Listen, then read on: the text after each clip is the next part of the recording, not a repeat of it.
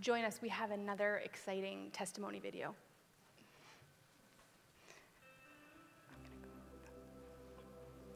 I grew up in the church learning about Jesus using those amazing flannelgraph boards in Sunday school. My family always went to church just on Sundays. That's just what we did. Sometimes I went more willingly than others. And sometimes I didn't go maybe for the right reasons. When I was younger, it might have been because I wanted to show off a brand new pretty dress I just got. Years later, I'm sitting in this pew. I am surrounded by my family. I have my sister and her family. I've got my parents, and I have my grandparents beside me. I grew up in that church. My grandfather has been a pastor emeritus for over 68 years. He was a minister in that church for 12 of those years. My mother lived in the church while he was a minister there during that time. My grandfather married my parents in this church. My grandfather married my husband and I in this church. My grandfather baptized me in this church. So here I am, sitting in a pew that I've sat in for the last 30 years of my life, surrounded by my family, with all this history around me, and I felt like something was missing. I talked to Jesus about it, and I said, please help me understand what I should do about this. It was heavy on my heart, so I sat down with my husband, and I told him, and I said, I want to grow in my faith, but in order to do that, I think we need to make a change. I think we need to make a change for myself as well as my family. And my awesome husband said, okay, let's do it. That's just who he is. So there we are, Sunday morning. I'm asking Jesus to give me the strength to walk through those doors, to open my heart, and to have the courage to go to this new church. I put my hand on the door, I opened the door, and it wasn't so scary after all. Not only, Freedom, did you make myself feel welcome, but you made my family feel welcome. This past year at Freedom, I've wanted to do a Bible study, and I've never done a Bible study before, ever. I looked up all the amazing opportunities and the options that you guys have. And I felt so overwhelmed, I closed my laptop and I walked away. And so that night, I went to Jesus again and I said, look, I want to have the intention to sign up for a Bible study. Help me to know what to do. So the next morning I wake up, I go to sit on my computer, and I have an email. And it's from Aaron, inviting me to a Bible study. To which at that point I smiled and I laughed. I'm like, hey, I'm emailing Aaron back. Thank you. I'm like, gotcha. So glad I signed up. What an amazing group of women I got the privilege to meet. They had so much knowledge to give and to be able to support one another, not only in their faith life, but in their family life. And I'm so blessed I got the opportunity to meet them. On the last day of the Bible study, Aaron proposed a question. And the question was something like this: how has your relationship with Jesus changed you throughout this time? Growing up, I knew Jesus loved me. I know that. That is something I have always known. We sang about it in Sunday school. Jesus loves me. We don't deserve it, but we get it anyway. So I knew this. What I didn't know is that I could love to learn about Jesus. I could love to hear about his word. But most importantly, I could love Jesus back. I know that may sound like a strange concept for some of you. People have already figured that out long before me, and that's awesome. But I realized sitting in that pew, surrounded by my family, with all that background there, that's what was missing, was I was able to love Jesus back.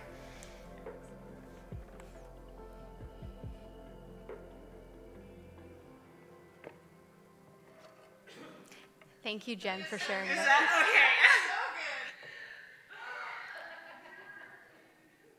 Sorry, I thought you cut it out. That was us.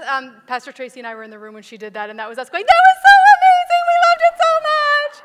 We don't have to edit anything. We'll just play the whole thing, which basically there's very little cut out of that. She did such a good job. If you want to watch the entire thing over again, it'll be on our Connecting Point page sometime this week. I'm not going to commit to a day because that seems hard right now, but it will be on there sometime this week. Thank you, Jen, for doing that. Thank you to Julie and Leanna that also did this. It's not easy being recorded and putting your heart out there for people to watch and then knowing that later people can go back and watch it. So it's not easy, but it's so worth it because you are challenging people. You are helping them to grow in their relationship with Jesus. And I loved our Seamless group. I'm so glad Jen joined. And this is going to sound like bragging, but I just want to be clear, it's not. The Holy Spirit led me to invite Jen to that group. My group wasn't filling up, and I wasn't really sure, and I was like, that's all right. There's only 3 or 4 of us. It doesn't matter. We'll have a great time. And I felt the Holy Spirit drop Jen's name into my heart. And I just took a minute, and I was obedient, and I sent an email. And then from that, I actually went and invited a whole bunch of other ladies, and our group filled up. But that wasn't ever about filling up the group. It was about being obedient to the Holy Spirit and getting together so that we could learn about God's Word. So thank you to Jen. Thank you to all my Seamless ladies. It was a really great study. And if you are interested, I would lead it again anytime. It was an excellent, excellent study. So that's all I have to say about that. We are going to continue in our series, So This Is Jesus. Pastor Tracy has spent the past few weeks in only the way that Pastor Tracy can, teaching so effectively and so well on who Jesus is, how he was surprising, how he was misunderstood, and how he is willing. I guess he is and was. We can interchange those. So today we're going to explore Jesus as fulfilling. Now, have you ever had the privilege of, in your life, of being the fulfillment of something? Think back, think long and hard. I don't know that you're the exact person at the exact moment at the exact right time. Does that ring any bells? I was having a hard time coming up. I don't know if I've ever been the fulfillment of anything exactly. I thought perhaps maybe, oh, Matt, I was going to say that. Okay, you guys can't see this, but my husband raised his hand, and I actually wrote in here, maybe in a romantic comedy, I was the fulfillment of my husband's hopes and dreams for a wife, and Matt raised his hand. So our marriage is alive and well, guys. It's alive and well. That's so great. So I have been the fulfillment of that. That just seems, I love you so much. That seems kind of icky to share that out loud, but that's great. All right, so maybe in that sense, or I did think, when a parents welcome a child into their family, that's often the fulfillment of their hopes and dreams for a family. So that child in that moment is a fulfillment. If you have a good example and you're on our live stream, you just drop that in. I'd love to hear it. I couldn't come up with very many. Also, I don't like to talk about myself, so. Well, no, that's not true. I do like to talk about myself. I don't like to talk about myself like bragging that I am the fulfillment of something, so that's hard for me. Anywho, I know who is the fulfillment, and that is Jesus. Jesus is the fulfillment of the Old Testament prophecies regarding the Messiah. The Jewish people had been waiting for their Messiah to come for over 700 years. They had been told by leaders, prophets, their oral history, their written history, that a Messiah was coming, that God was not going to leave them where they were, but that he was going to send a king to save them. Jesus is the fulfillment of promise, of rescue, of salvation. And aside from Jesus, to my knowledge, there is no one in human history, in the history of humanity, that has had a whole collection of books written about them before they were even born. I don't know of anyone. Jesus fulfilled over 300 prophecies in his lifetime. 29 of them he fulfilled in a single day. And these prophecies came from different prophets, different books of the Bible. They were spread out over hundreds of years. They started back, I don't know if you know this, but the first and earliest reference to the Messiah comes in Genesis 3. You can go back and read that for yourself. It doesn't say Jesus specifically, but it talks about the crushing of Satan's head. And that is actually talking about the Messiah. In the moment that sin entered the world, the plan for the Messiah started. It fell into place, and all of the things started connecting. From the beginning, from Genesis, the very beginning, we see the plan for the Messiah coming. Now, I love this sort of stuff. This is history. This is what I love. I love all these details. We could spend all day and we could go through all 300, and that would be my joy. But I will not do that today. I know that wouldn't be everyone's joy, and there are groceries to be picked up and naps to be had. So we are going to continue in our Isaiah study, and we're going to read from Isaiah 53, 7 and 9, and we're going to look at a couple of those prophecies that we see there. So let's read together. It's in your YouVersion app if you want to follow along, or if you brought your good old-fashioned paper Bible, you can read there.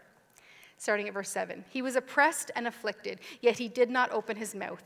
He was led like a lamb to the slaughter, and as a sheep before its shearers is silent, so he did not open his mouth. By oppression and judgment he was taken away. Yet who of his generation protested? For he was cut off from the land of the living. For the transgression of my people he was punished. He was assigned a grave with the wicked and with the rich in his death, though he had done no violence, nor was any deceit in his mouth.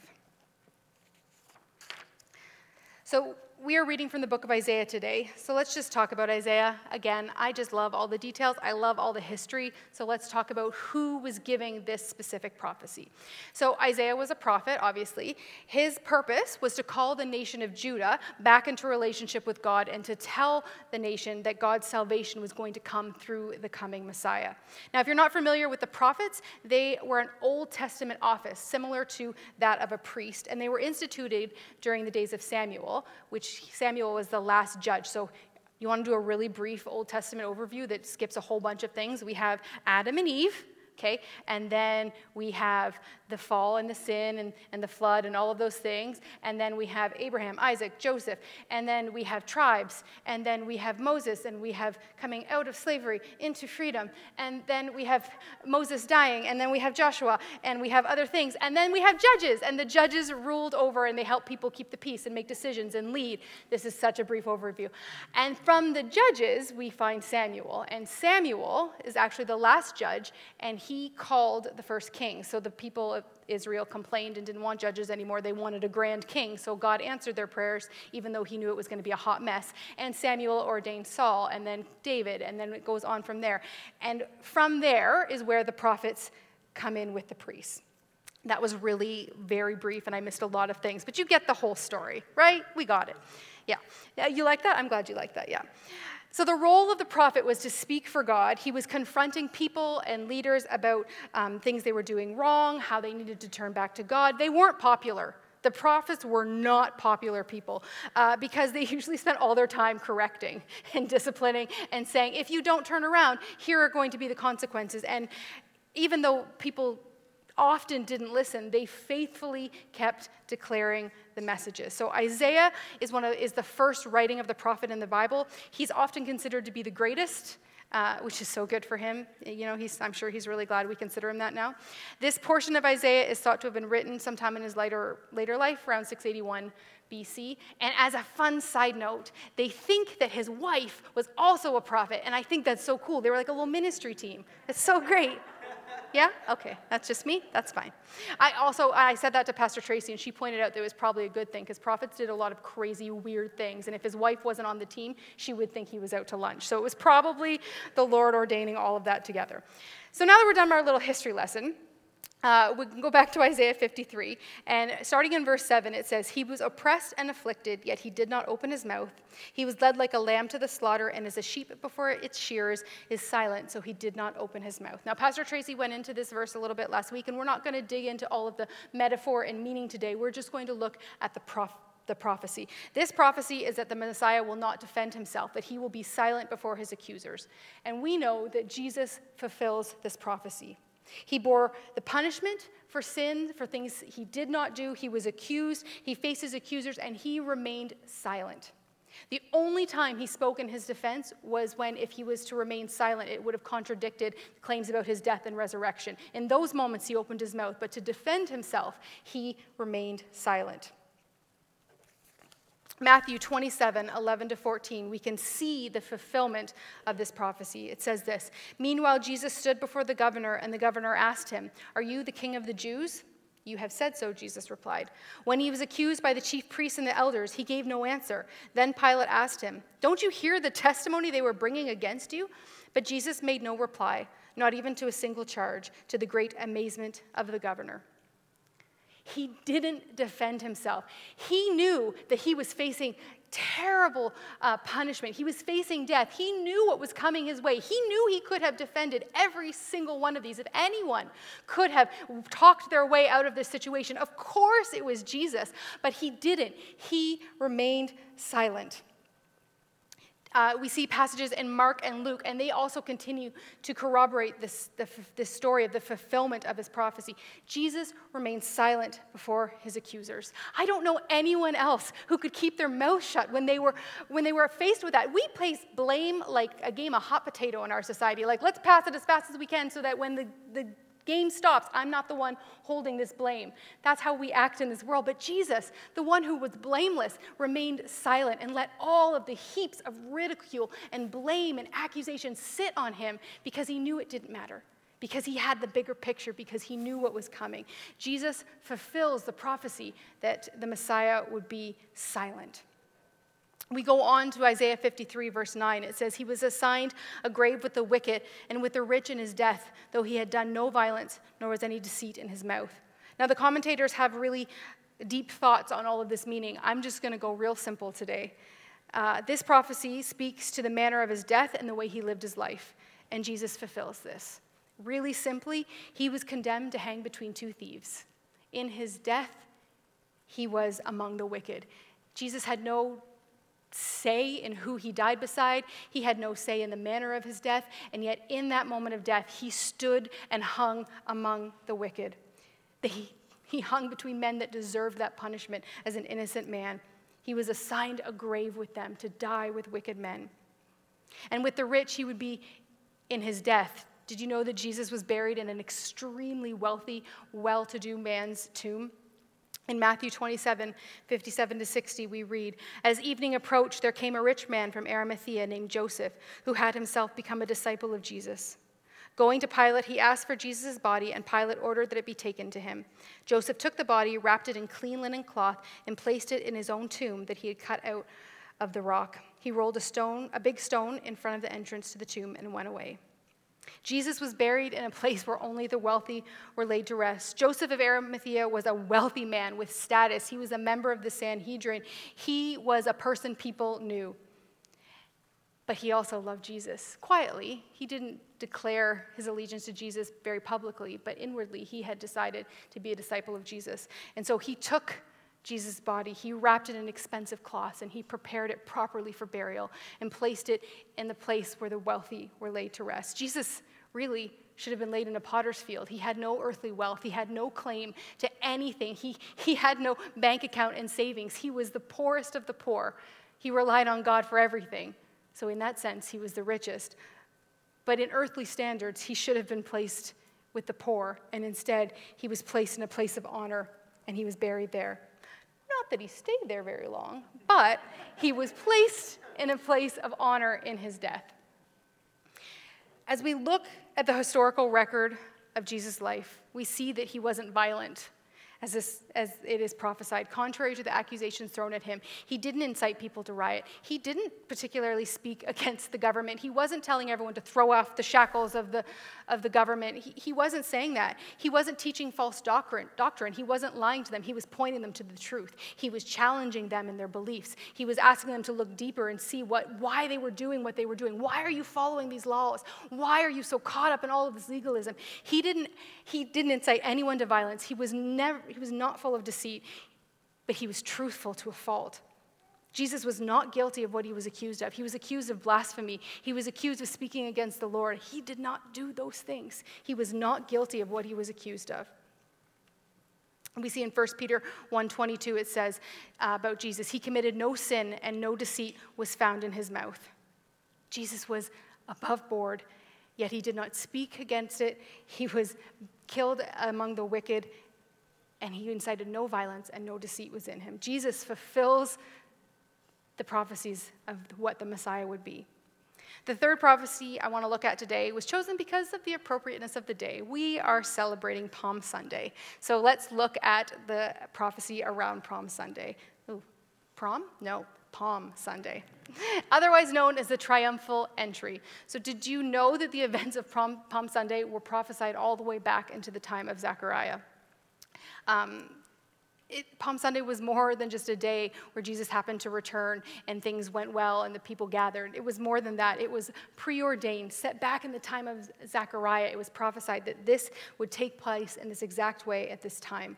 This is the return of Jesus into Jerusalem, where we celebrate his triumphal return.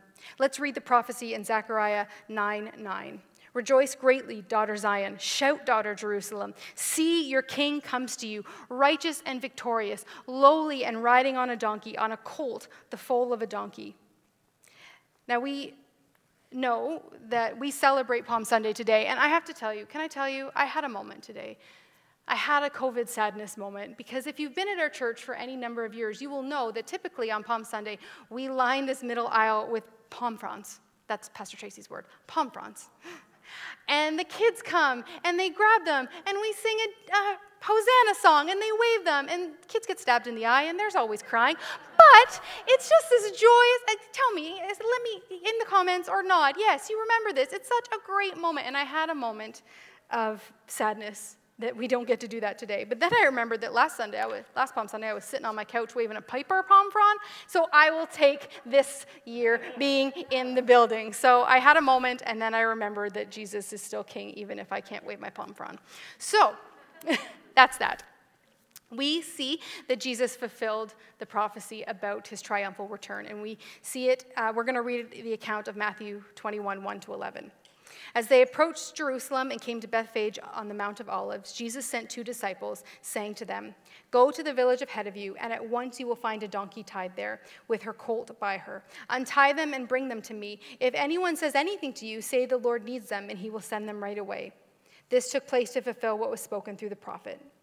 "Say to daughter Zion, see your king comes, gentle and riding on a donkey, on a colt, the foal of a donkey." The disciples went as Jesus had instructed them. They brought the donkey and the colt and placed their cloaks on them for Jesus to sit on.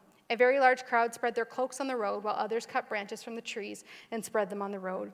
The crowds that went ahead of him and those that followed shouted, "Hosanna to the Son of God! Blessed is he who comes in the name of the Lord! Hosanna in the highest!" When Jesus entered Jerusalem, the city was stirred and asked, "Who is this?" And the crowd answered, "This is Jesus, the prophet from Nazareth." So we know that Palm Sunday takes place 1 week before Jesus' resurrection, and it is the start of what many consider to be the Passion Week or Holy Week. It's really, as we celebrate Lent in the lead up, Palm Sunday is where we really start to rev up into our celebration of Easter. And when we look at this scripture, when they're saying Hosanna to the Son of David, they're actually quoting from Psalm 118, the words of Jesus, the prophecies about Jesus. The account of the triumphal entry is also found in Matthew, Luke, and John. It's in all 4 of the Gospels. I'm going to just talk about teaching things for a minute, because again, I find it so fascinating. So we have the 4 Gospels, which are called the Synoptic Gospels, which, if you've never heard that before, the word synoptic simply means they are the same or for the similar point of view. So each of these 4 Gospels, Matthew, Mark, Luke, and John, tell the similar story, the similar point of view of Jesus, and they all tell the specific story of Palm Sunday, the triumphal entry. But Matthew's account is the only one that talks about both the colt and the foal and the donkey, all of them together. Now, if you were in my Seamless Connecting Point group, it is time for your final test. Pull out your pens and papers, and I would like you to answer why Matthew was the only one that was so specific in the details. Like, I can see some of you like looking up to the ceiling thinking, do I know the answer to this? Okay, I'm just teasing. But we did actually learn this in our Connecting Point group. Each of the Gospels was written with a different audience in mind. They were all written with the same thing, but written to different audiences. And Matthew specifically wrote to the Jewish people. So it was important for him to get all of the details down to the last period correct, so that the Jewish people that were looking for the fulfillment of this prophecy could see the fulfillment in its full. So it was important that Matthew wrote about the donkey and the foal, because that is what the prophecy had said.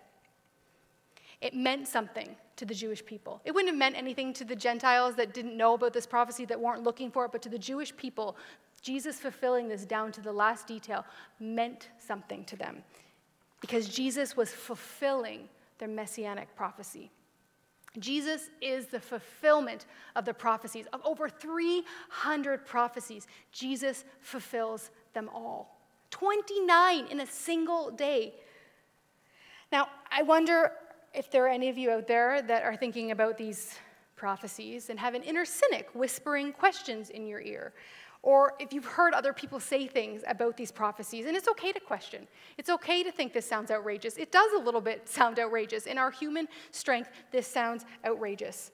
It's okay to have questions. But when you have questions, you have to dig down and find what the truth is.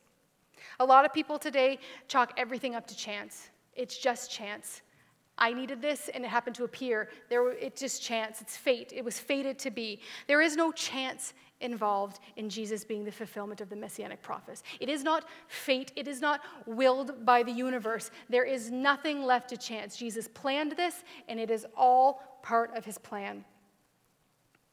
Nobody could fulfill 300 prophecies just by chance. We've talked about this proof before, but I'm going to mention it again because it still stands. Mathematics and astronomy professor Peter W. Stoner has made the statement that the chances of just 8, so remember there are actually 300, but just 8 of prophecies like these of Jesus, the chance of them coming true by sheer chance is 1 in 10 to the 17th power. So that's 1 in 10 and 17 zeros. That's a lot of zeros. I'm not a math person at all, but I'm pretty sure that means it's highly unlikely. There was no chance involved. This was preordained, God working the details out to fulfill a promise he made in Genesis. He started working this out in Genesis to bring the fulfillment of Jesus as the Messiah. This idea that it's chance is 1 in 10 to the 17th power would be the equivalent of covering the entire province of Ontario. So picture the province of Ontario, covering it in silver dollars. You know those silver dollars you get someday when you're allowed to go to an ocean beach? You can collect sand dollars? You can collect them. It would be covering the entire province of Ontario in sand dollars, 1.5 feet deep, blindfolding someone, telling them to walk across and find the one sand dollar that you marked specially in their first chance, the first one they pick up. It's impossible. That is the odds that Jesus had in trying to fulfill just 8 of these prophecies, and he fulfilled 300. I don't want to continue to put ideas in your head, but I think it's important to talk about the naysayers. So let's just address some of the elephants in the room. There are people out there that say many of the prophecies were fulfilled because they were done in Jesus' own power. He knew what was said about him, and so he worked out his own life to be the fulfillment. For example, there were prophecies about the time and the place and the manner of his birth. So theoretically, Mary and Joseph could have gotten on that donkey and hightailed it to Bethlehem so that they could dupe an entire world into believing that their precious baby boy was going to be the Messiah. It's ludicrous. I don't know. I'm not Mary, but there is no way at 8 or 9 months pregnant you would have convinced me to get on a donkey and ride over there for some that's the long game. That is the long game, and I don't think they were in it for the long game. The idea of manipulating events runs into a wall when you consider the sheer volume of prophecies Jesus fulfilled, and so many of them were outside of his control. He didn't control where he was born. He didn't control the manner of his death. He didn't control the people he was died beside. He didn't control where Joseph chose to bury him. He had no control over these things. They were prearranged and outside of his control. But the Lord God Almighty controls these things because he is the one that set Jesus up as the Son of God to be the fulfillment of this prophecy. They say the devil is in the details, but I would suggest to you in this case, the truth is in the details. If you dig down and look deep, the truth that Jesus is the fulfillment of the Messiah is in the details because he wasn't a human man. He was fully God. And so the manner of his death and his life fulfills these prophecies because he was meant to be the fulfillment. You can argue, and people do argue, that the Bible was skewed to show the fulfillment of prophecy. So Matthew wrote these things because he knew that they needed to be written in a certain way to show the proof. But I would ask you to remember today that the New Testament was written at a time of great turmoil in the church. They were facing death and persecution and hardship, and it was not to their benefit to try and introduce a new religion. They were facing death and torture and just hardship. And in fact, their physical lives, the writers of this gospel, their physical lives would have been easier without any of this Jesus business, because what they were facing by telling the truth was worse than anything their life would have been without it. There was no plan. There was no glory for them in this. If they were going to deceive the Jewish people into tricking Jesus into believing Jesus is the Messiah, they would have done it so differently. The Jewish people were looking for a king. They were looking for a political king to come and sit on the throne and free them from the tyranny they were under and let them worship the way they wanted to and wipe out everyone else from the face of the earth. They were looking for a powerful and political king, and what they got was a man who had nothing, who allowed himself to be taken to his death with no fight, with no word of protest. He looked weak in all of the human ways. They were looking for a king to save them politically, but God sent them the Savior to save them spiritually. Jesus wasn't the king they were expecting, but he was exactly the king that we need, that they needed today and that they needed then and that we still need today. And aside from all of the historical facts, you can't deny the power of the gospel that continues to spread, that has traveled across the world. In 2020, there were 2.382 billion people who identified their religion as Christian. Now, I don't want to have a discussion about Christians and Christians. We're not going to go there today. Let's just sit in that number, no matter where their heart is at. 2.382 billion people identify themselves as Christian. There are billions of followers of Christ all over this world. It is still the number one religion today, and it is still the fastest growing religion today. Over a span of over 2,000-ish years, people continue to experience Jesus. A man that was pretending to fulfill a role to gain some sort of political leverage doesn't last. Jesus stays. I experience Jesus in my own heart and life every single day, the same way that the disciples experienced Jesus in their own heart and life. You can argue facts until you're blue in the face. I hate arguing. I have no desire to do that. But if I had to, I would. And I would because Jesus is real to me. He is the same today as he was the day he rose again from death. Jesus is king. He is king of my heart. He is the fulfillment of prophecy. He is my Savior. He is my Savior. So why does it matter that Jesus fulfilled these prophecies? It's really great. If you like history, it's really fun to look back at the historical record of the Bible and see it all. But what does it really matter? It matters because it means Jesus is who he says he is. It matters because it means he is who I say that he is. It means he is more than a good man. He is more than a prophet. He is more than a religious teacher. It means he is God himself that allowed himself to die and rise again on my behalf. C.S. Lewis, the author of the Chronicles of Narnia and an Oxford historian, said this: "A man who is merely a man and said the sort of things Jesus said would not be a great moral teacher. He'd either be a lunatic on a level with the man who says he is a poached egg, or else he would be the devil of hell. You must make your choice. Either this man was and is the Son of God, or else a madman or something worse. You can shut him up for a fool. You can spit at him and kill him as a demon. You can fall at his feet and call him Lord and God. But let us not come up with any patronizing nonsense about him being a great human teacher. He has not left that option open to us. He did not intend to. Jesus was not a prophet. He was a good man. But that's not all he was. He was not just a teacher. He was not just a prophet. He was not just a good man. He was and is the Messiah. He was and is the fulfillment of the prophecy that started in Genesis and made its way up until now. It means, Jesus being the fulfillment means that we are no longer condemned to live under our sins, but we have forgiveness and reconciliation with Jesus. We are no longer under the old covenant, which we've talked about many times here before. So forgive me if this is redundant, and forgive me if you don't fully understand it. I'm going to try and hit the middle here. Before Jesus, the only way to receive forgiveness was through priests and blood sacrifices. There was no way to meet with God face to face and live. It had to be done through a priest, and the presence of God was separated from the people.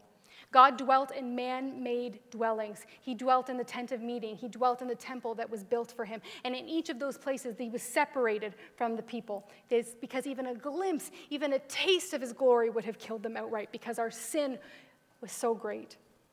And even with all the blood sacrifice, even with the stories they tell you when blood ran down the streets of the city because of the number of sacrifices, even with all of that bloodshed, even with all of that ritual and rule being followed, it still wasn't enough for us to see God face to face. Even if we followed the law to the absolute letter and never deviated, even at that, we still couldn't see God face to face, because Jesus is the fulfillment of the prophesied Messiah. We can see God face to face because Jesus is the ultimate Messiah, our ultimate sacrifice. The blood sacrifices from the Old Testament stopped because Jesus fulfilled what they were pointing toward.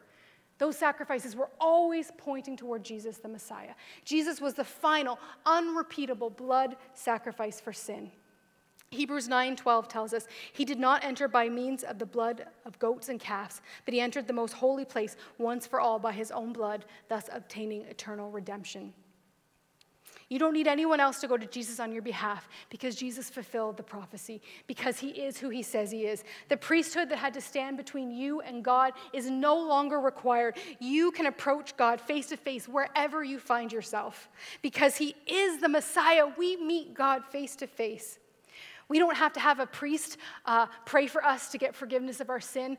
We don't have to do anything except for ask Jesus directly, to pray to God ourselves. We can approach the throne of grace all on our own because Jesus is who he says he is. And when we approach that throne of grace, we find mercy, we find forgiveness, and we find new life. Jesus is our high priest forever. He is our mediator between us and God. He goes in the middle and stands between God and takes on our sin and our punishment. He is the reason that we have access and relationship with God. Hebrews 7:23-24 says, "Now there have been many of those priests since death prevented them from continuing in office. But because Jesus lives forever, he has a permanent priesthood.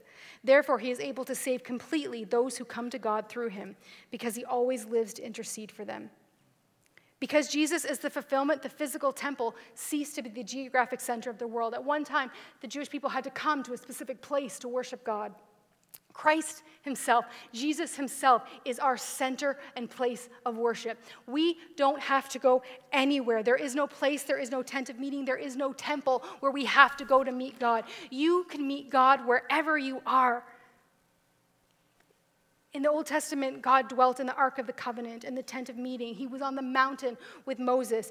He was in the temple built by Solomon and then rebuilt during the time of Nehemiah. There was always a place where God had to dwell, separated. There is no central location required. Do we understand how freeing that is? We meet Jesus wherever we are. On your walk outside when the sun is shining, when you're hiding from the rain and the cold, Jesus is there. He is with you. His presence is always available to you. There is no pilgrimage necessary to Mecca or Jerusalem or anywhere else. You find Jesus wherever you find yourself.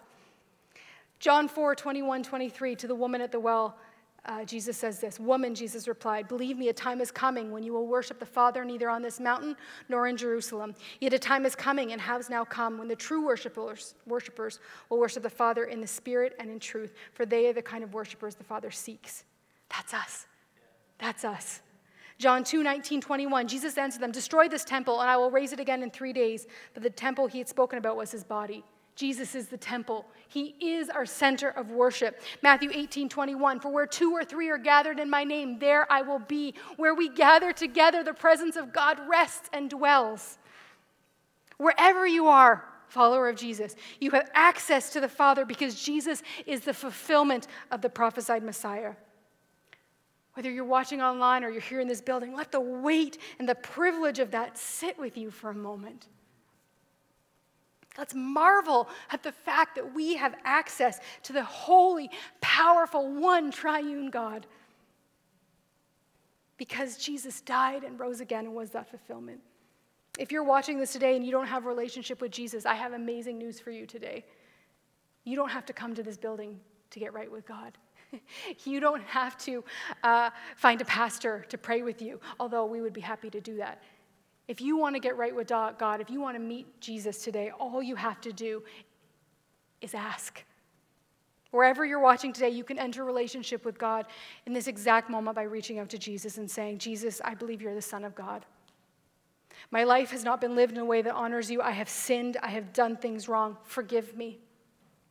Come into my life, fill me with your presence, and I want to live my life for you. I'm turning away from who I was and walking into relationship with you." You can pray that prayer by yourself, or you could reach out to the church and we would be happy to do that with you, but you are not required to because Jesus is the fulfillment. A prayer from a sincere heart to Jesus is all you need to begin the greatest journey that will change your life forever. It doesn't stop with that prayer. That's just the start, but that prayer is the beginning. Jesus is the fulfillment, and he is fulfilling. He fulfills the need in our heart for God. This is cheesy. Bear with me. I'm going to say it anyways. In each and every one of us is a God-sized hole that can only be filled with a relationship with Jesus. And Jesus fulfills our need for forgiveness and reconciliation with God. Jesus fulfills our need for a relationship with God. He is the fulfillment, and he is fulfilling. We're going to take a few minutes as we close today, and we are going to worship and just sit in this moment that Jesus is the fulfillment and he fulfills our need for relationship with God. Let's worship him today.